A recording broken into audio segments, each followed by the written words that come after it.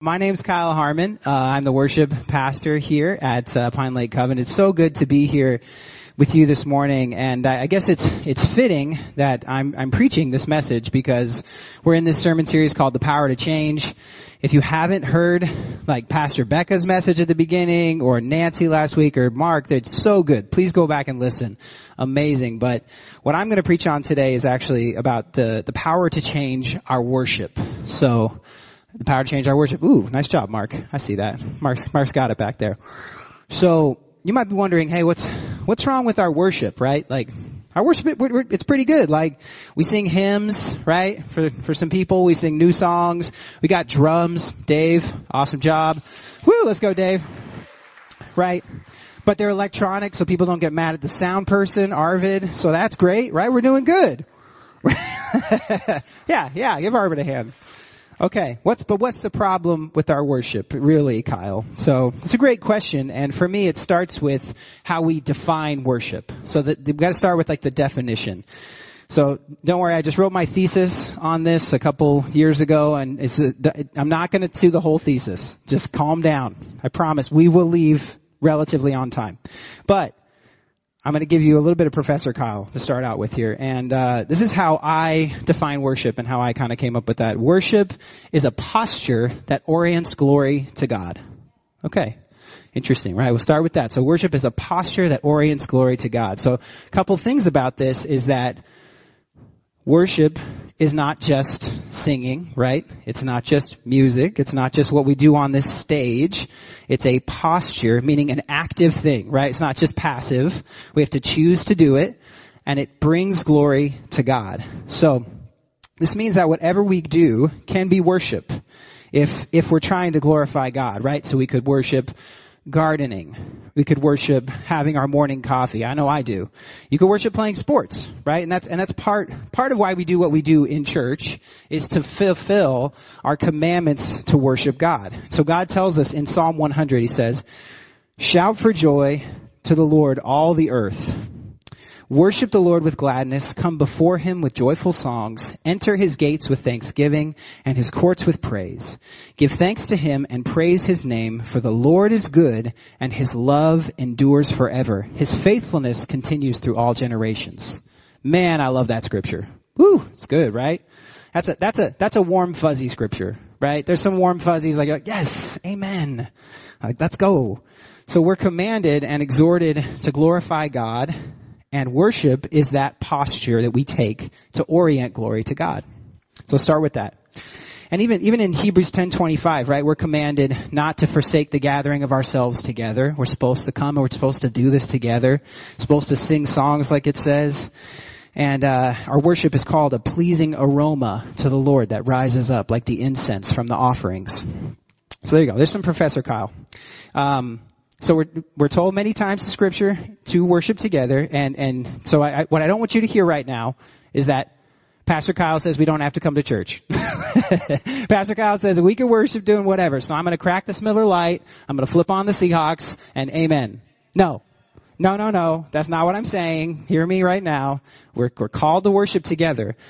But more importantly, God wants our worship, right? And in this space. But our worship is much bigger than just what happens in this room. Okay, hear that. Our worship is much bigger than just what happens in this room. So, back to the question. What's the problem with our worship, right? And why do we need the power to change our worship? Well, I think there's a passage in the book of Amos that talks a lot about this. So, I talked about a warm fuzzy scripture. This is not that scripture, okay? Don't get your heart ready for this one to be warm and fuzzy. This is a tough one. So let's read this together. I'm gonna read it. Don't worry, you don't have to read along. Just sit there and weep, whatever you need. It's hard. But it says, Amos 5:21-24. There's a tough word right there. We go. "I despise your religious festivals. Your assemblies are a stench to me. Even though you bring me burnt offerings and grain offerings that are supposed to be pleasing to God, I will not accept them. Though you bring your choice fellowship offerings, I will have no regard for them. Away with the noise of your songs. I will not listen to the music of your harps." Charlotte's not here, so we're okay. Charlotte's watching this online. We love you and your heart.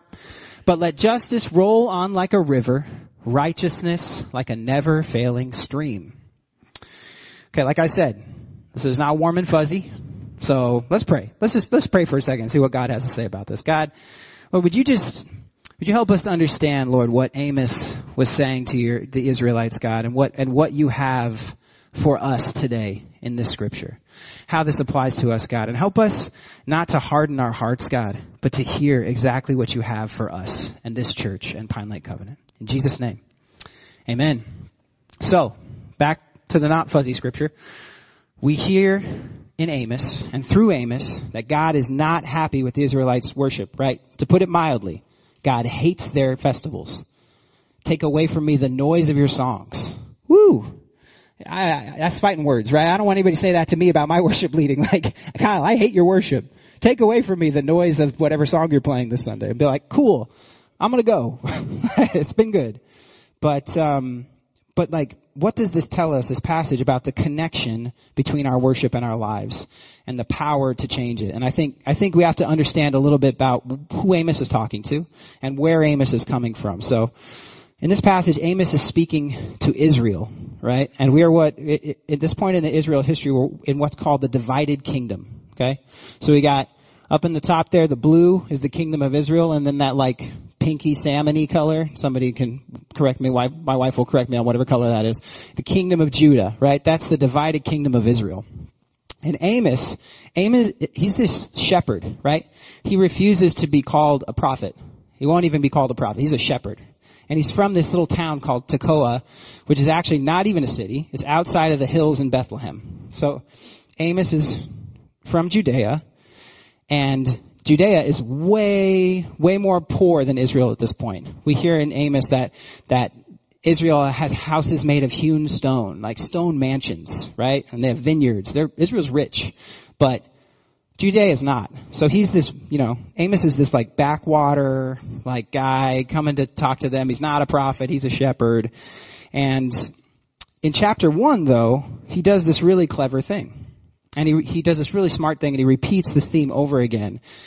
And he says, thus says the Lord, for 3 transgressions of Damascus and for 4, the Lord will not revoke the punishment, right? So he starts out with that, and he prophesies judgment on Damascus. And so you could see people like they're in the town square and they're just like, yeah, okay, I'm into this. I'm going to listen to this guy. He's proclaiming judgment on Damascus. I can do that. And then he says for 3 transgressions of Gaza and for 4. And he's like, keeps going, and for Tyre and Edom and the Ammonites, right?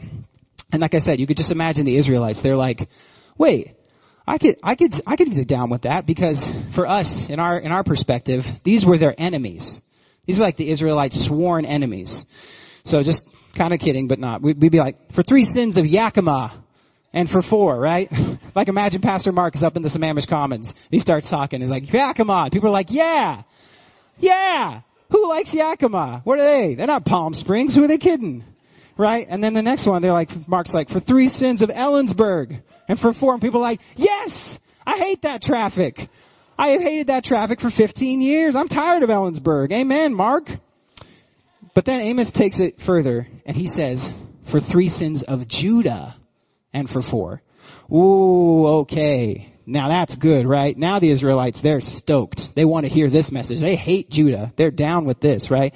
And for us, like, there's this little game that's happening next week. Don't worry about it. Just like forget it. Come to church. Something's happening. I don't know. There's this team playing, and they wear red. Actually, both teams wear red, and I don't like either team. But for us up here, this would be like Mark saying, and for 3 sins of the 49ers fans, and for 4. And people are just like, yes! Right? Or for Josh, it's like 3 sins of LSU. I see you, Josh, my Southerners.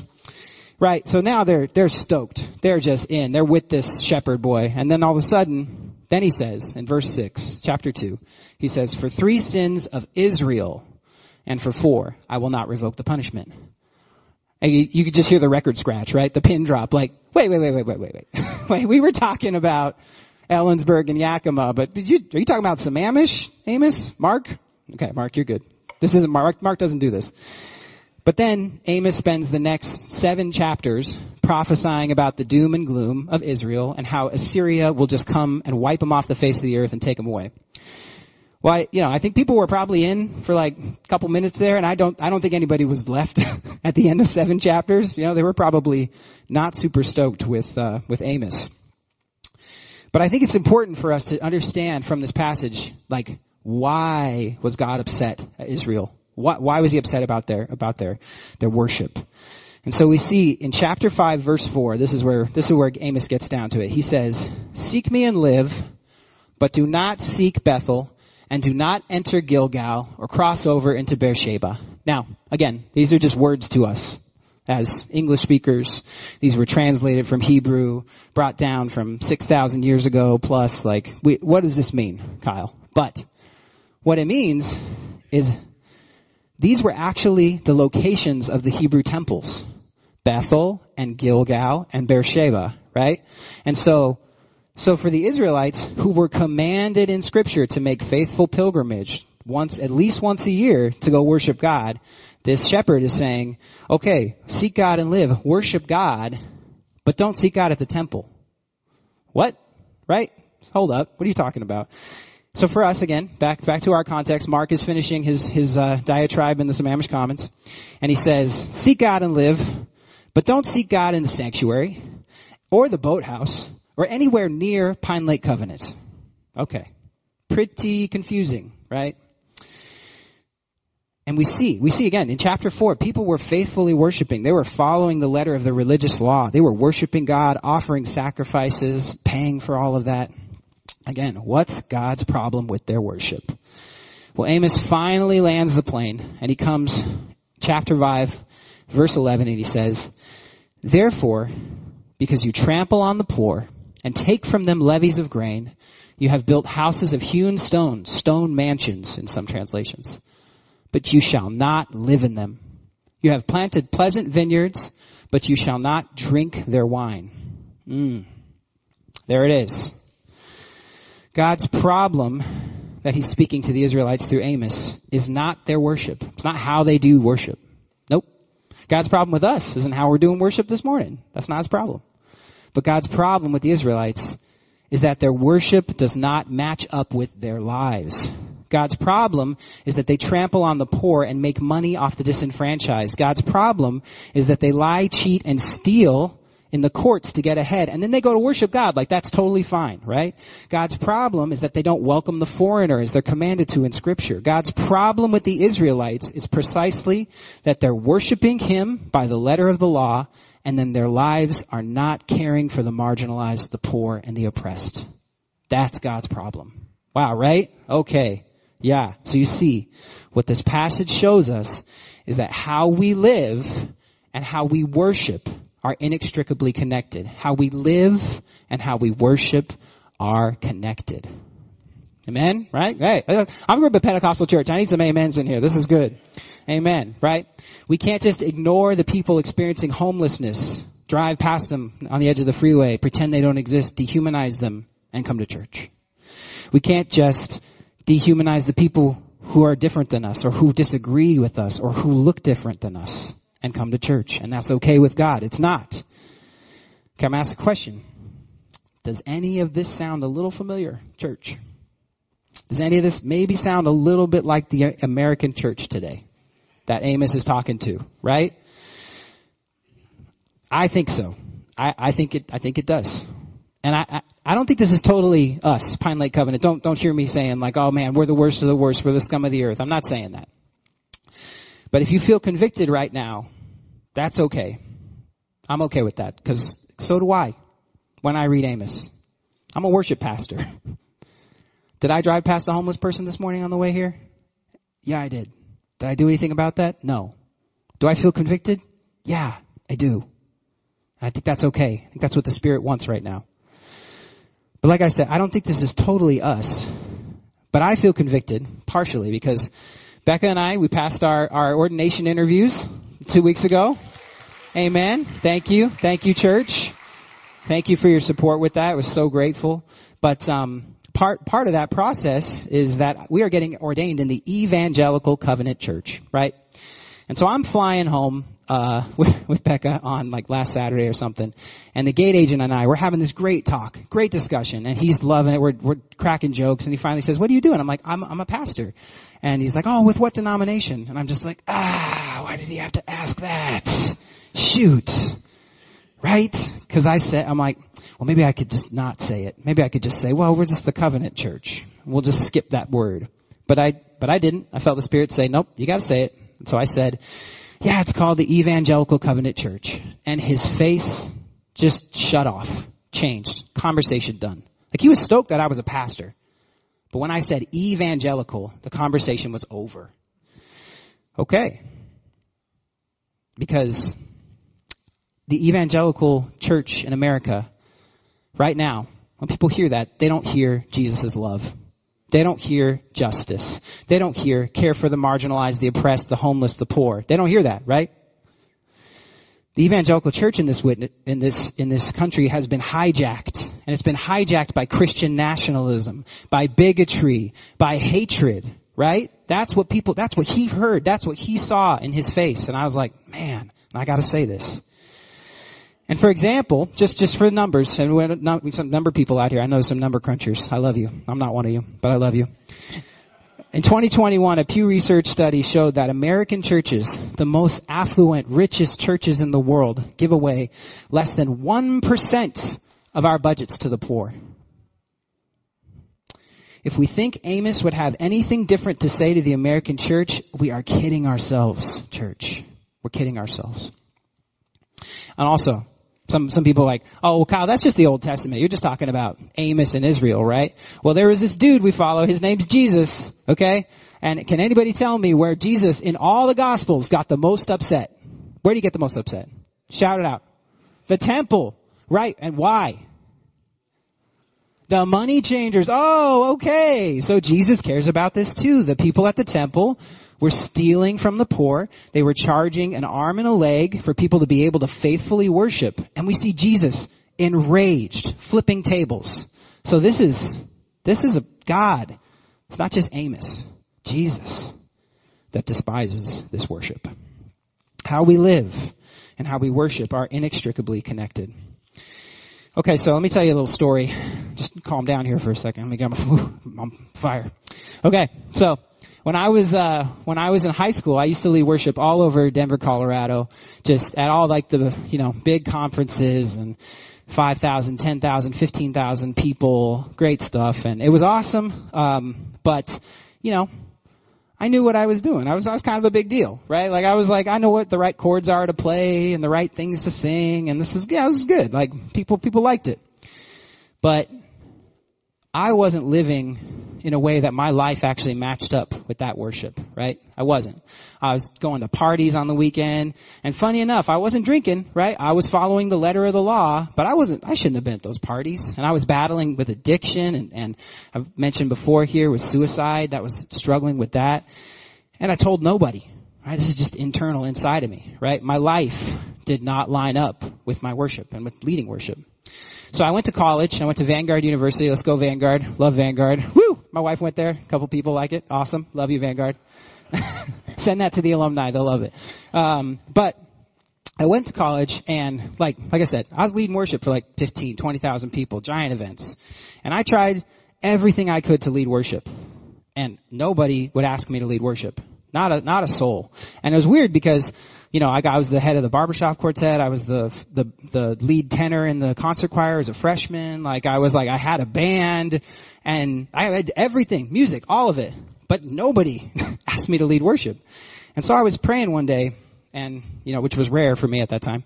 But I was praying, and I said, God, why can't I lead worship? I want to lead worship here.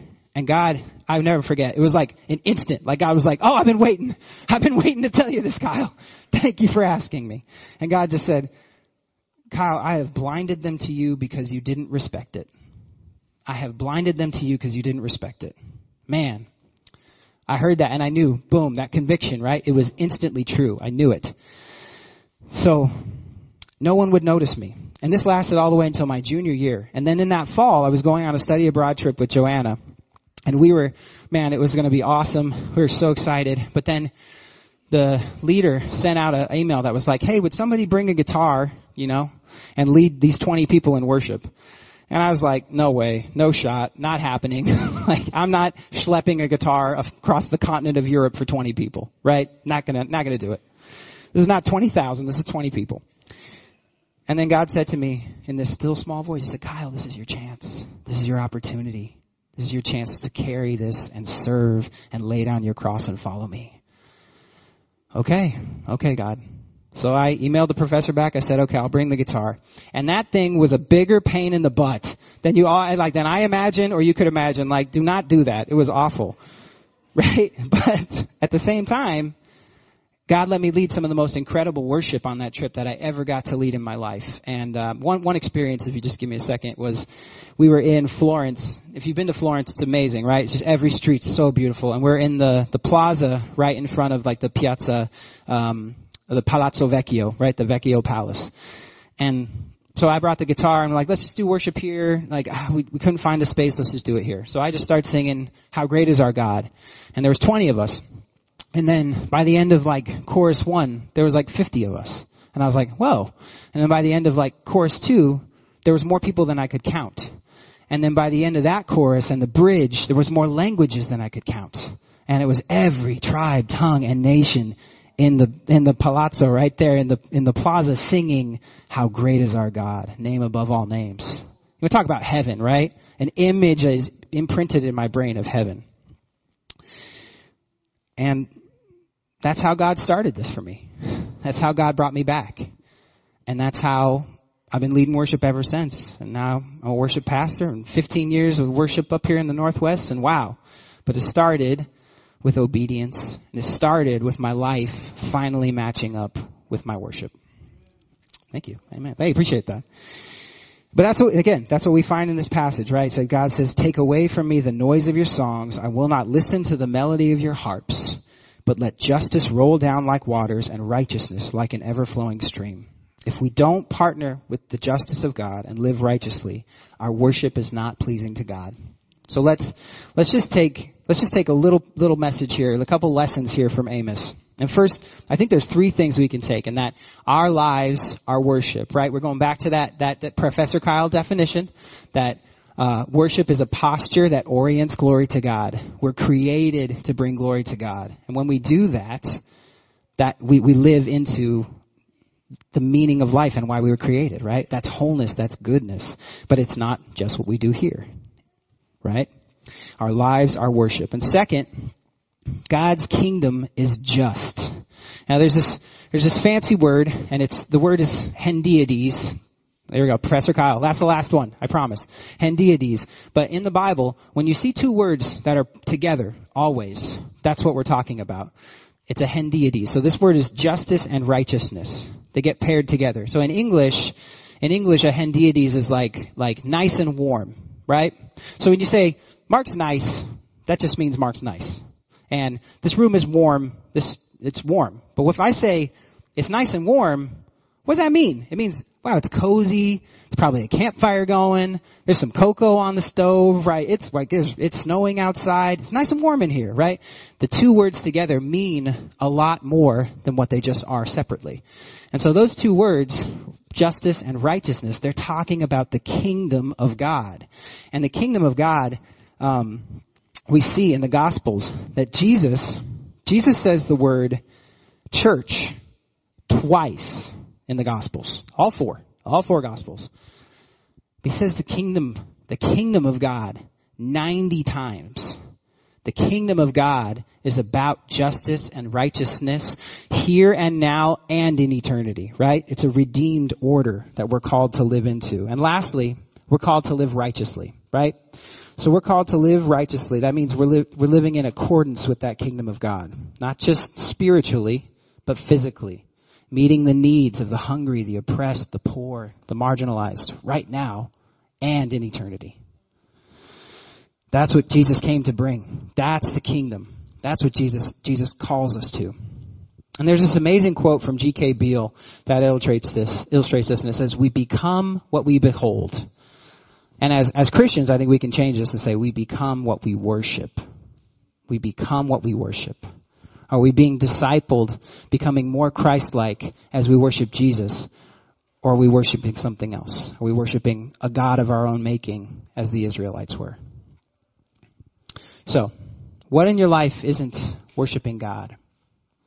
Maybe, like me, it's your pride. Maybe it's your pride. Maybe it's an addiction. It could be a lie that you're too scared to tell anybody and that shame is holding deep inside of you. Please, if that's you today, come, be prayed for. Talk to us. We are here. I've been there. You heard me. It could be the way that you're dehumanizing people, right? It could be the posts that you're putting online, right?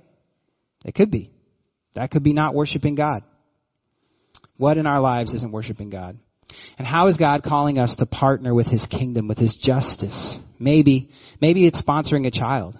Maybe it's serving at a homeless ministry and actually caring for those people and giving them human dignity and honoring that. It could be, partnering with some of our mission partners across seas to actually, set real captives free. There are still slaves in this world right now, right? On the American church's watch. It's probably giving more than 1% to the poor. It might even just be not responding to that angry political comment and being like, nope, not going to do that. That's not it. How is God calling you personally right now in that conviction, that still small voice that came to me and said, Kyle, your life doesn't line up with this. You're not honoring it. What's God saying to you right now? You see, because God wants our worship. He does. He wants our worship. What we do in this space and what we do outside of here, God wants our worship. But even more than that, God wants our lives. He wants our lives. He wants us to take up our cross and follow Him. He wants our service. He wants our servant hearts. So let's pray today and let's consider that right now together. Jesus, Lord, we come before you, God, and we thank you for this word from Amos, God. We thank you for, even though it is harsh, God, that it is prophetic, that it speaks to us today. God, that we live in houses of hewn stone, God, with vineyards. But you're calling us, God. You're calling us to step alongside you with the marginalized, with the poor, with the oppressed. God, you are calling us to better, to deeper, to faith. God, may the worship of Pine Lake Covenant extend outside of these walls, God. May this be a place that people come and say, that place, they take care of the least of these. God, would your witness extend outside these walls? Would the name Jesus be lifted high in here and outside of here, God? May we become people who look more and more and more like your Son, God. So God, we give you this time. We pray over this communion time, God. Make it a time for us, Lord, that's healing. God, that could be convicting, but God, that ultimately is redeeming. We give you this space. In Jesus' name, amen.